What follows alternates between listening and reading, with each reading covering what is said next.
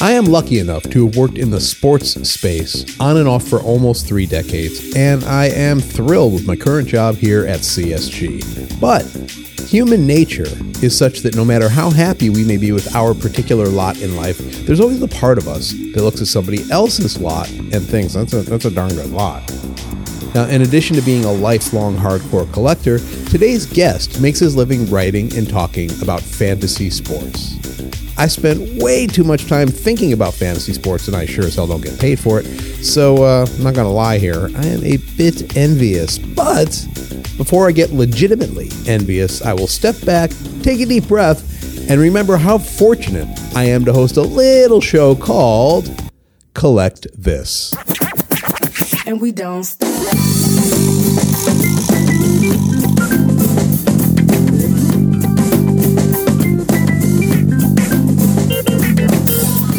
Welcome to Collect This, powered by CSG, a podcast for collectors by collectors. Here's your host, Alan Goldshire. All right, Nando, before we get to the good stuff, I'm putting you to work. Hey, can you do me a massive favor and read our ad copy, please? I'd be delighted. Check out this special deal for you Collect This listeners. And studies have shown that Collect This listeners are, as a whole, exceedingly attractive. And the guests. Don't forget the guests. Oh, that was I just read what's in front of me, Ron Burgundy. Head over to csgcards.com/join, select premium, and use the promo code CollectThis. You can join CSG at the premium level for just $99. That's $50 off of the regular price. Not only that, but you'll get a $150 same as cash credit, so the price of membership pays for itself. But wait, there's more. Yeah, there is.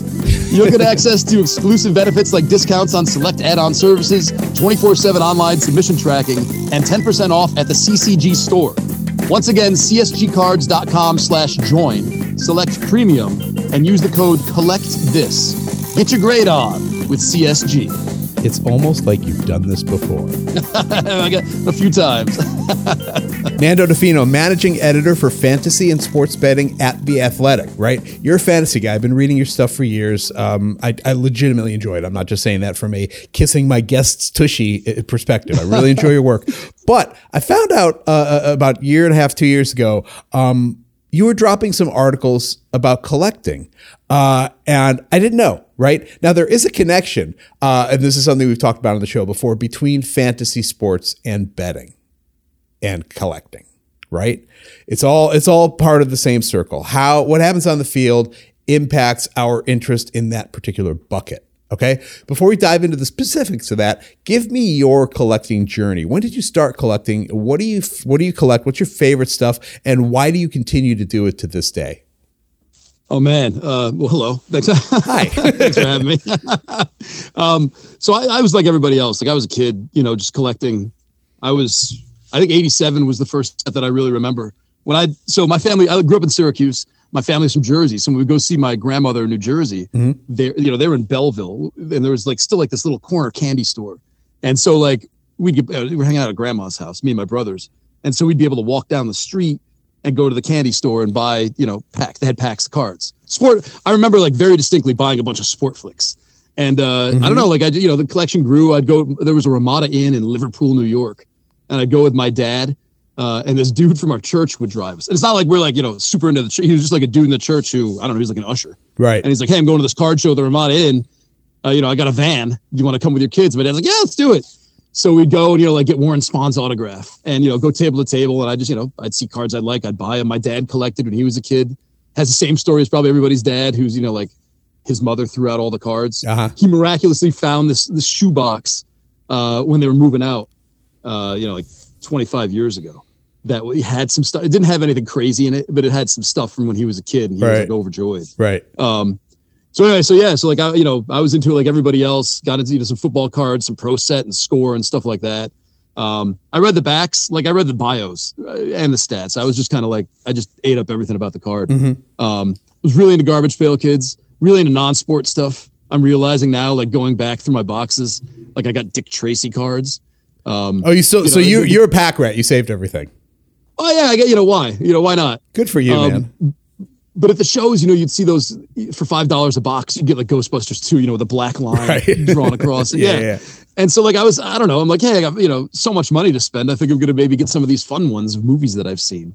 So like I'm all over the place, but I guess I just kind of kept it up. Like when I went to college, kind of died off a little bit. The early 2000s, 2010s kind of died off, and then I'd buy stuff here and there. Like I remember buying like the jumbo Major League commemorative card.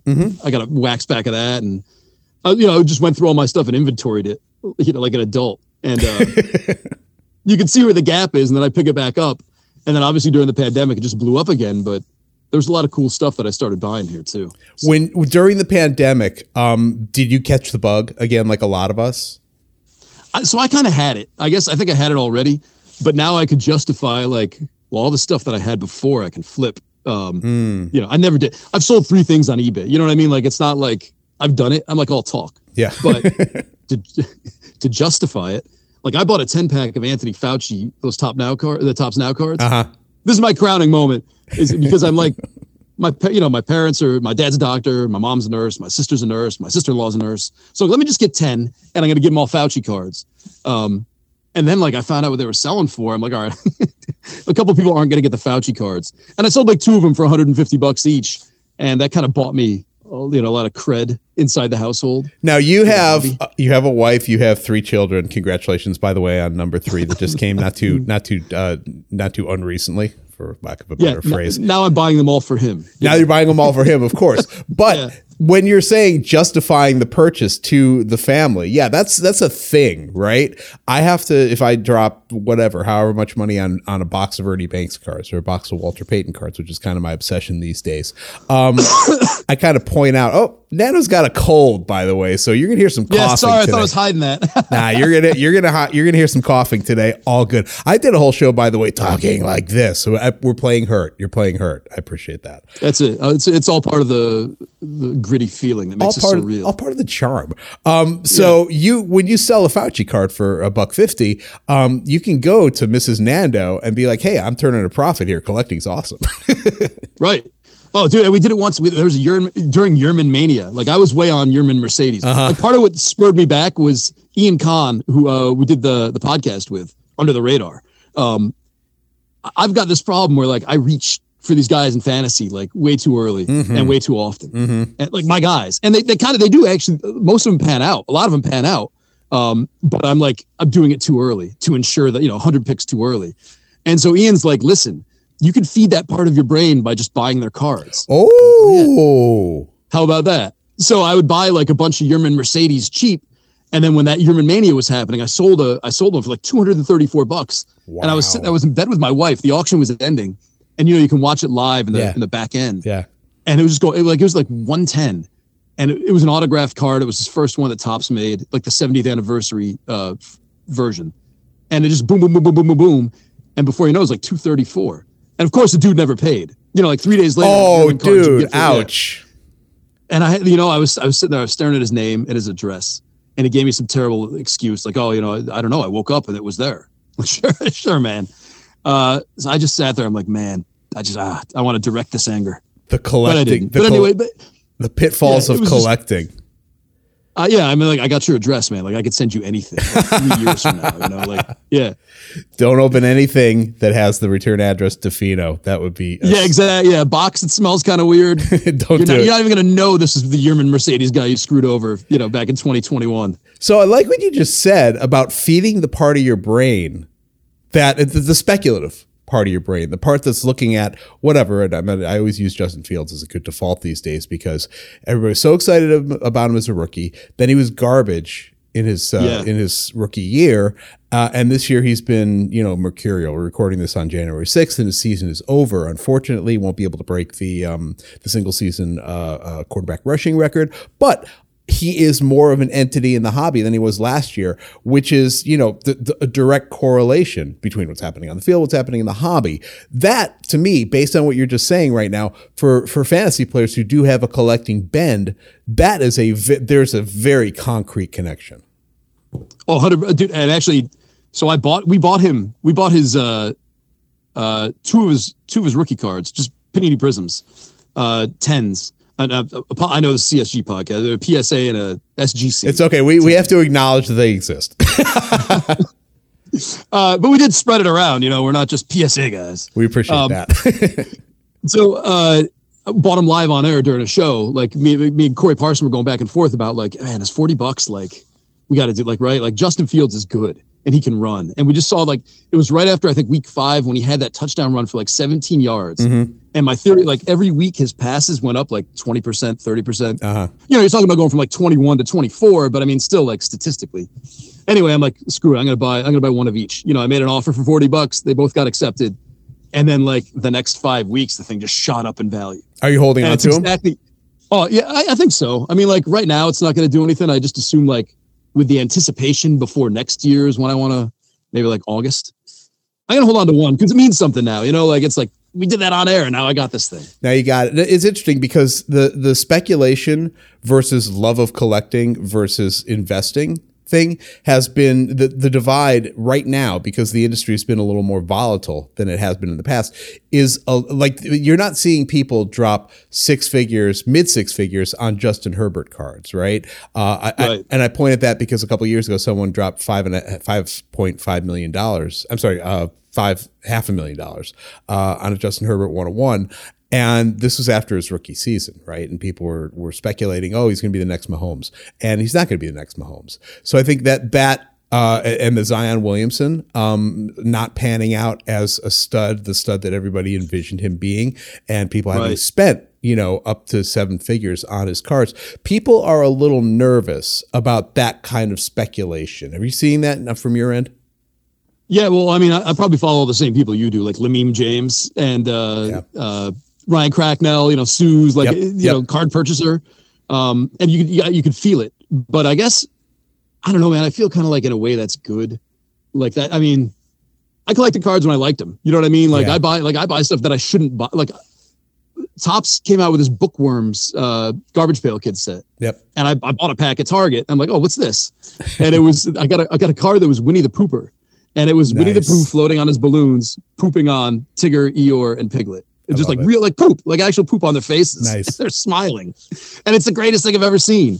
But, I bought those. I actually bought like 50 of them and sent them out to everybody I work with as like a holiday gift.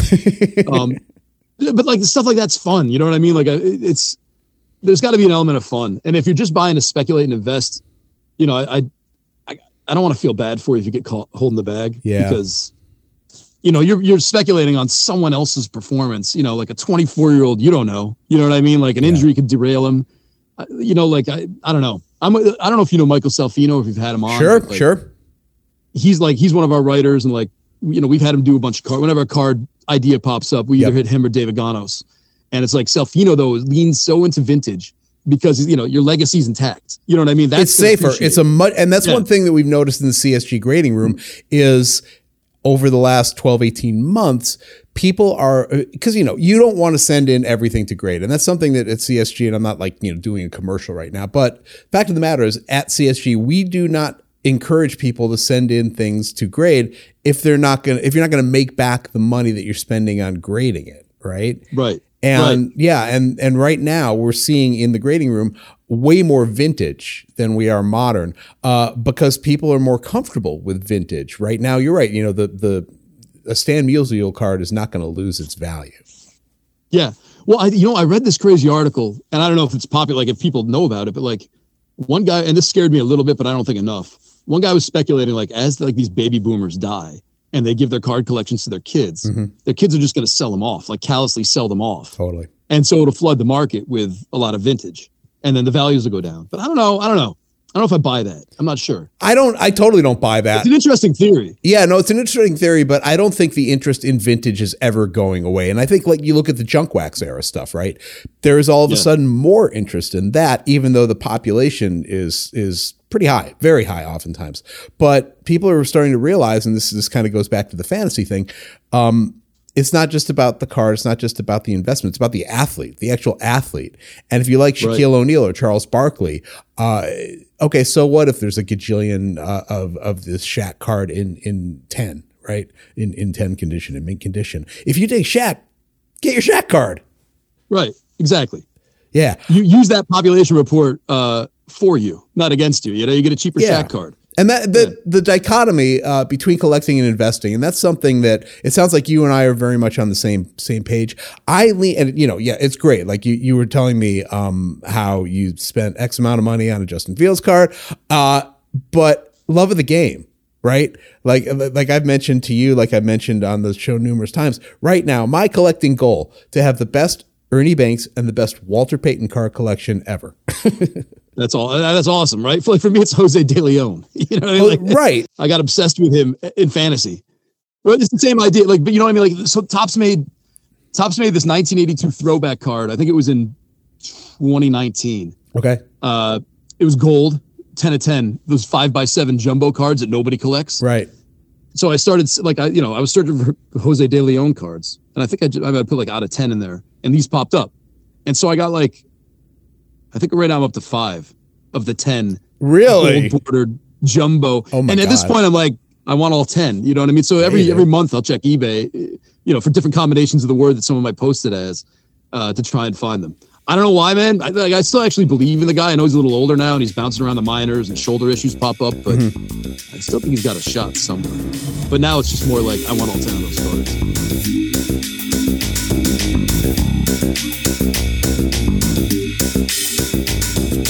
So let's talk about the direct correlation between fantasy and collecting. Okay, when you draft a guy, I'm a Bears guy, and whenever an Aaron Jones or someone pops up and he's available for me to draft, I hold my nose and take him because you have to take rooting out of the equation if you want to have a good fantasy team. Having said that, when you do have a guy on your fantasy team, you're all of a sudden an Aaron Jones fan. I hate the Packers. They're an anathema to me. I've despised them my entire life. But Aaron Jones is going to win me my $47 in my league this year. So exactly. So when you become a fan of these guys, all of a sudden their cards become much more interesting. Have you noticed that? Yeah, and for football, for me, it's a little different because it's like you got to buy the quarterbacks. It's almost boring in a way. Like if you're looking to speculate, it's like I had. Deontay Foreman I bought a bunch of 3 years ago when he was Derrick Henry's backup because I'm like, this guy's built exactly the same as Derrick Henry. Yeah. This Achilles injury myth is disproven. If Derrick Henry gets hurt, this guy's going to be the quarterback or the running back and he's going to run wild. Like everyone loved him. He's the Doak Walker. So anyway, it hit and I'm like waiting and his values just kind of like went up a little bit. Yeah. And I'm like, this is true. Like there's not much you can do there, except for the extreme examples. But like a Jamar Chase, you could argue has value, but I mean, he started with value. So it's just kind of like baseball collecting for me is a lot more fun for that kind of stuff because you can pick, a Yerman Mercedes randomly. Well, let's talk about positional bias because you kind of touched on that. Quarterback bias. There's a massive bias against big men amongst collectors in the NBA. There's a massive bias against pitchers in the hobby. I don't get that. I love watching centers play. I love watching wide receivers and running backs. I'm a pitching guy. I would rather see a 2-to-1 pitcher's duel than a 15-to-14 home run fest. In terms of like this connection, the fantasy and collecting connection, explain to me why people who collect don't dig these other positions. I don't know, man. I would like to ask you that because I don't get it. And there are all these real I don't know. Like it just takes the fun out of this, like the speculative part, I guess, a little bit. Like I'm not like an investor. You know what I mean? Yeah. And I know investors go after the quarterbacks, and I just guess there's I don't know, they're sexy. Like home run hitters are sexy in baseball. Chicks dig the long ball. That's it. You know what I mean? Like quarterbacks are sexy. Like Steph Curry's sexy, and I guess just like a good strikeout pitcher is not. But Joel Embiid, right? You look at Joel Embiid. If he stays healthy, he's like I'm not putting him in the Wilt Chamberlain class, but that's his best comp. Like if you're going to hit the ceiling on Joel Embiid, he's Wilt Chamberlain. Okay. Wilt Chamberlain memorabilia, Wilt Chamberlain cards go for a good chunk of change. Bill Russell cards go for a good chunk of change. But as you pointed out, Steph Curry is kind of the modern, and Luka Doncic are the modern NBA investors' darlings. Yeah. I guess the stigma of the big man, bad knees, hobbling, like career could get cut short any time, scares some people.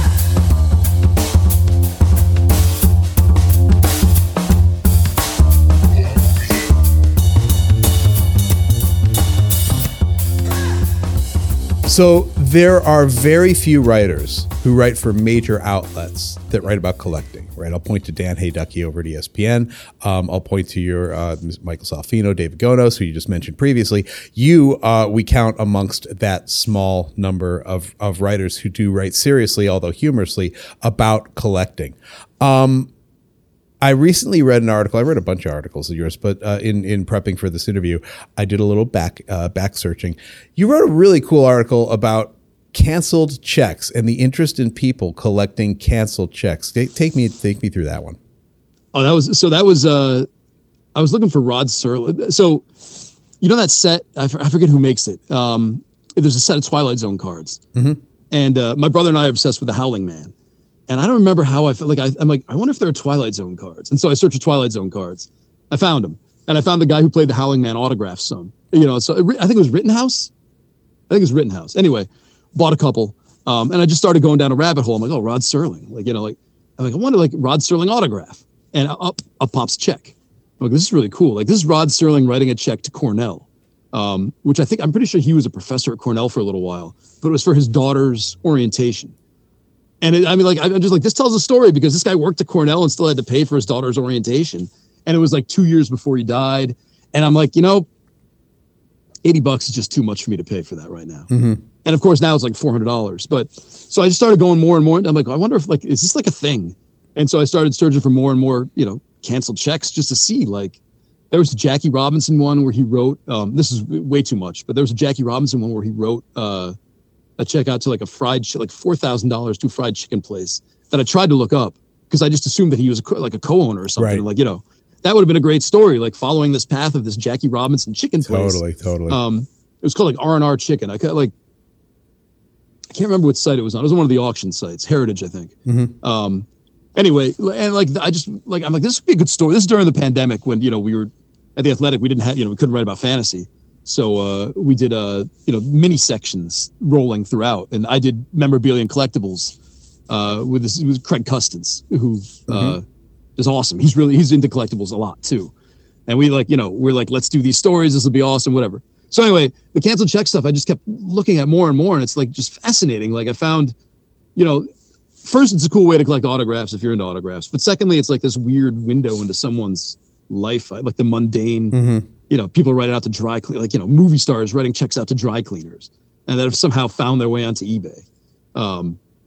So I don't know. I just Jessica Lange writing her first check to her acting coach. It was like a $40 check you could buy before she was big. Because you line up the year with whatever, and you're just kind of like, wow, this is amazing.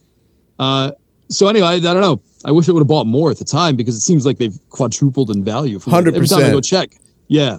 Yeah, no, there's I'm like, oh, those Rod Serling checks, man. Should I pay $400 now for one? I don't know. And random signatures on random life things. There's, I believe, a Ty Cobb mortgage contract that's out there.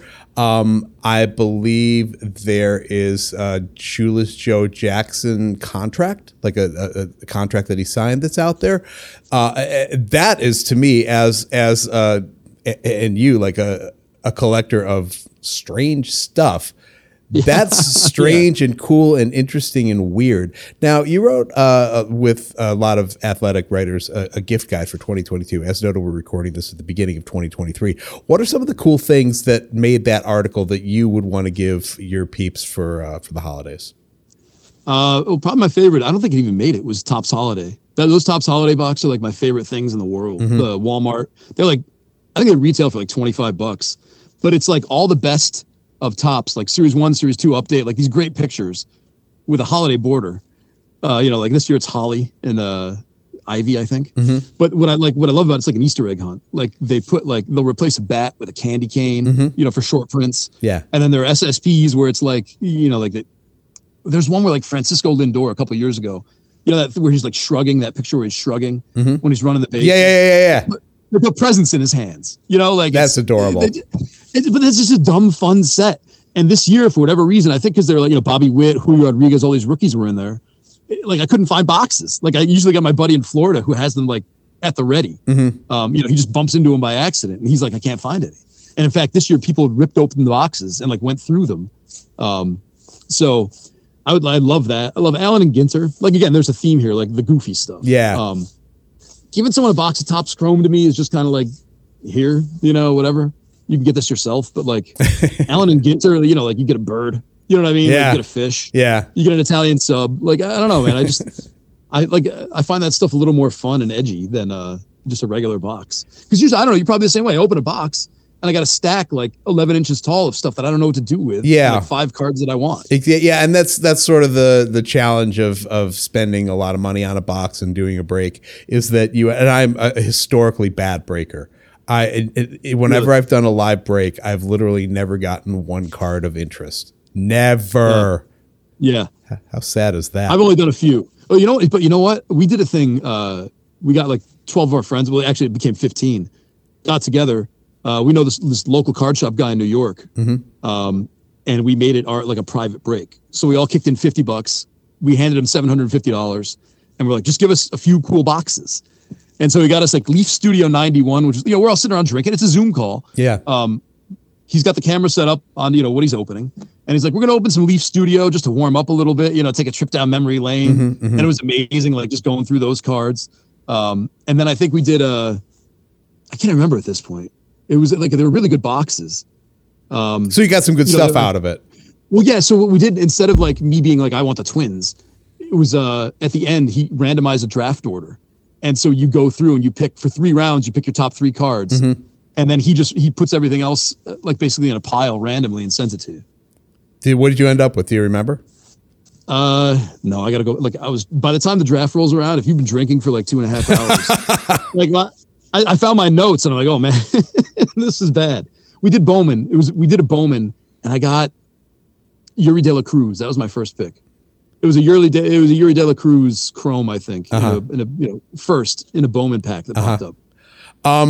Talk to me about. I can't remember. Yeah, talk to me about that card collecting.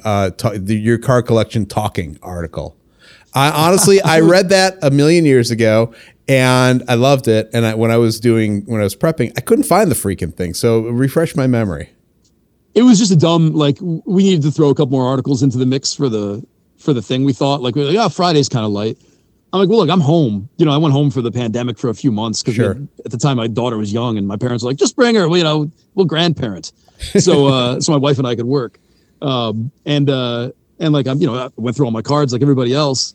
I'm like, I got some really weird fun stuff in here. And then it just, I don't know, for whatever reason, made me think as I tucked them back under the bed, they come alive like Toy Story and talk to each other. It's adorable. It was just a way to show off some of the I have a Balloon Boy card. Remember that Balloon Boy hoax? Yep. Topps bought the balloon somehow and put them in relics into Allen and Ginter cards. Oh my God. So there's little, it's like a uniform in effect, a jersey card. Dude, and it's a piece of the balloon. Yeah. And I'm like, I don't know why they just still every once in a while, I own 5 now. It's like a patch every once card. In a while, I go, look. The weirdest patch card ever. But it's such you're going to look back in that, 10 years from now. Yeah. There was a Questlove is a collector, right? I don't think he's a card collector, but he's a collector. He's a collector. And they did a story on him in the New York Times. And he said something that is like, oh, this makes sense now. Like collecting is it helps me remember. You know what I mean? Mm-hmm. And I can go back and look at those cards and I remember exactly where I was when I was watching the Balloon Boy breaking news, being like, there's a little boy in that balloon. This is crazy. And ultimately that's what's special. That's what's special about collecting. And that's why we're very lucky to be, at least somewhat in the space is we're all friends because we're talking about childhood, right? Right. Yeah, exactly. We're talking about the happiest times of our lives. All right, let's talk about fantasy. We have to because you're you and I've got you here, and I'm gonna run some stuff by you so I can be prepared properly for my 2023 draft. I'm a fantasy football guy. I'm a fantasy basketball guy. I'm not good at fantasy baseball. I don't want to go there. This year in fantasy, and I'm going to kvetch about my team just like everybody else in the world does. I got destroyed by injuries. Cooper Kupp was my first pick, and he was out. Eli Mitchell was my... Yeah, but you should have been 6-2 by the time he went out at least, right? No, I wasn't. No, I wasn't. Right. And I'll tell you exactly why. Because I don't know if you recall, CeeDee Lamb was garbage the first month of the season. Yes. That hurt me. I blew it on quarterback. I took Kyler Murray. I took too late, and I'll ask you about this one. Late round quarterbacks, right? I think that is a thing of the past. I don't think you can do that anymore. Well, I mean, it depends. So I'm 1 in, 1 out on that because next, if Lamar Jackson falls to me, it's all it depends on where people value Lamar Jackson next year. You know what I mean? Like, Yeah. did he have a good year this year or a bad year? That's someone I would jump on early. Justin Herbert doesn't interest me, whatever. Like, you could have waited on Geno Smith and had a pretty good deal and had a really good, rest of the team. Right. If you use that other pick wisely. But I mean, you could mess up that 5th round pick so badly anyway. Totally. That it's, that you have to have a rock solid case that you can pick those first 5 rounds just right. Mm-hmm. And that's going to allow you to wait on a quarterback. You can't do that anymore with so many split backfields. It just doesn't work like that anymore. Yeah, and exactly. It's the bell cow thing is almost a thing of the past. And the guy that won our league picked Mahomes in the 2nd round. Yeah, I mean, we had you're going to get lucky with a Justin Fields type. But yeah, it seems like the quarterbacks early, and even Herbert didn't seem like he was paying off early, and now he basically helped you win a championship if you hold on to him. Yeah. Get all his receivers healthy again. So it's I think a lot more people are going to say it's worth it this year. We had an early mock on about a month ago for Better Sports Network. Justin Fields went 8th overall. Oh, number 8 overall. I would take him. I would take him in the top 8. So it feels about right. Yeah. I think we're going to see that trend. Even everyone's like, oh, expert leagues, you always pick quarterbacks late and your mock drafts are not helpful. I think that's going to change this year because I think a lot of people saw like, oh yeah, this guy's guaranteeing me 26 points a week. Jalen Hurts was winning leagues. Josh Allen obviously is winning leagues. Patrick Mahomes is winning leagues. And at the end of the year, unless your team was so decimated like mine, I did pick up Justin Fields off the waiver wire probably after week 6 or 7 or something like that. When Kyler Murray started being not Kyler Murray, and that he helped me at least finish in a reasonably honorable position.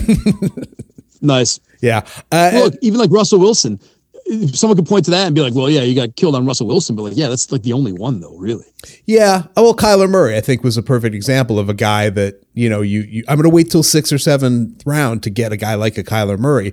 And he fell to me, I thought at the time, okay, well, Kyler Murray in the 7th round is just genius. But it turned out to be really bad. Whereas Josh Allen in the 2nd round, Patrick Mahomes in the 2nd round, Lamar Jackson in the 4th round before he got hurt, those were good picks. Yeah. I don't know. I don't know if people actually do it, but they should. They should. Like, I will go earlier on a quarterback, and I will sacrifice probably a running back because, like, this year I found, like, no one was on Cordell Patterson, even though he had the same offensive coordinator, same offense. Yep. Was amazing. Yep. Got hurt last. You could see where he got hurt in his game log last year. It was a pretty easy point A to point B kind of thing. Yeah. Like, people were off a lot of those people who, shone, I guess. So my strategy this year, my drafting strategy was wide receiver 1, 2, and 3. Took 3 receivers. Yeah. They were Cooper Kupp, the aforementioned, CeeDee Lamb, who obviously improved significantly as the year progressed, but when you're 0-4, it's a hard hole to dig out of. And then Deebo Samuel in round 3, and he got hurt also. So just bad luck all around. Next year, my game plan, if I have an early pick, and you tell me if I'm crazy or not, I'm eyeballing Justin Jefferson in the top 4 picks. I don't think he'll last. I mean, you got to have 1, 2, maybe 3. He'll be gone. So you think he's going to be? People are going to make the case for him to be number 1 overall, I think. I remember the year Antonio Brown was people were talking about Antonio Brown as the number 1 pick, and that was kind of a tipping point, not taking a running back number 1. Yeah. Well, I mean, it's especially if you're playing PPR now. Yeah. I mean, like you put Justin Fields against Jamar Chase, and we did it before this year. Justin Fields is so Justin Jefferson versus Jamar Chase. Jefferson is so consistent on a week-to-week basis. Yeah. I mean, he bombed everybody week 17 this year, but I don't know if people are going to remember that. Like 1 out of every 12 teams in the league is going to remember that at this point. Yeah. But such consistency. Like Jamar Chase had big games and then he had 42-yard games. Yeah. Jefferson didn't have that. He was just 80, 99, 120. It was crazy. And he had Kirk Cousins throwing to him rather than Joe Burrow. Yeah. Yeah. But I mean, Kevin O'Connell, he changed that offense. They're very offensive forward thinking and just, I don't even know if you could say he supercharged Justin Jefferson. He just kind of held the line with Justin Jefferson, which is what you want. Yeah. As my friend Bill Enright of Sports Illustrated once said. I love Bill Enright, man. Bill Enright's awesome. We got a lot of mutual friends that I did not realize. We do have a lot of mutual friends. I guess so, yeah. Bill Enright once said to me, in every league, every owner except for one is going to be unhappy. And you have to remember that. Your chances of winning, you could have the best draft in the world, but you're still 1 out of 10, 1 out of 12, 1 out of 14. Yeah, exactly. That's smart advice.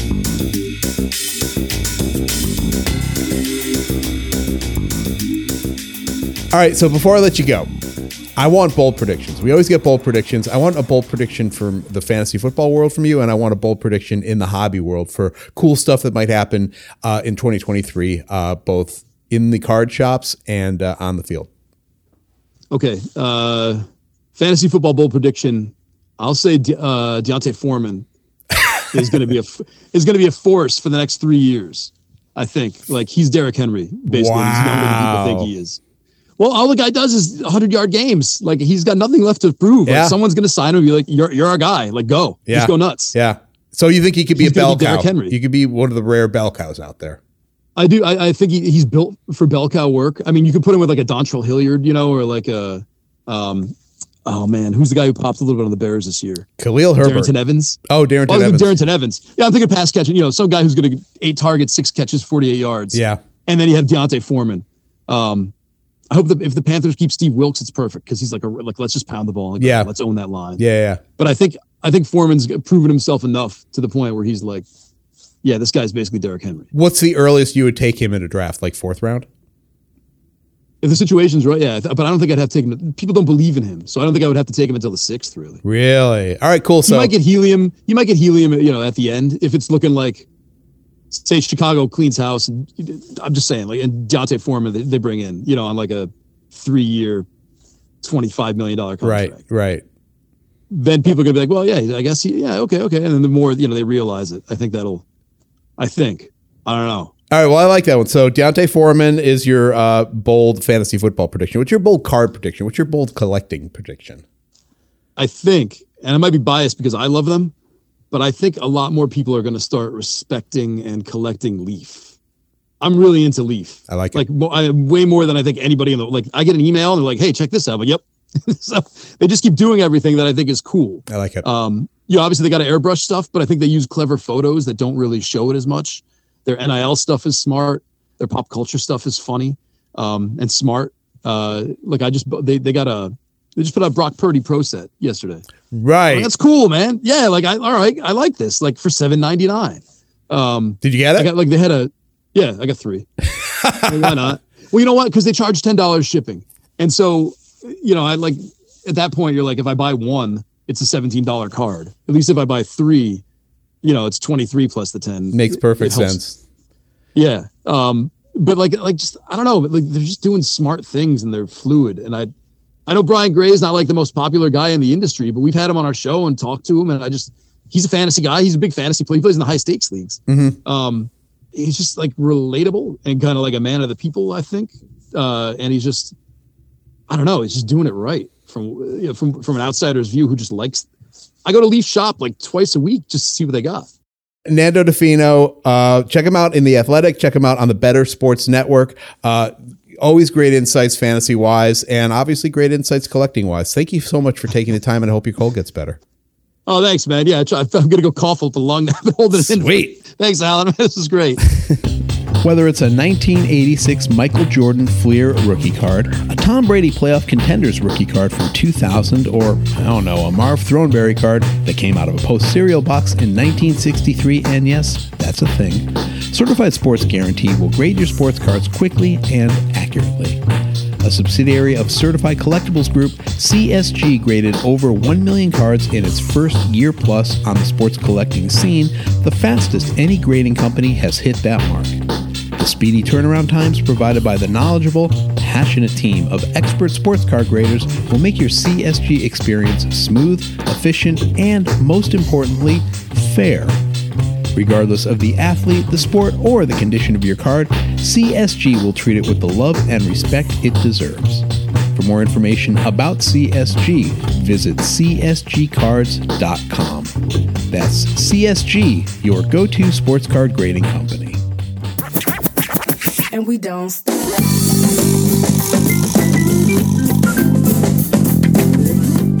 We hope you enjoyed Collect This, powered by CSG. Collect This was hosted, written, produced, engineered, and scored by Alan Goldshire.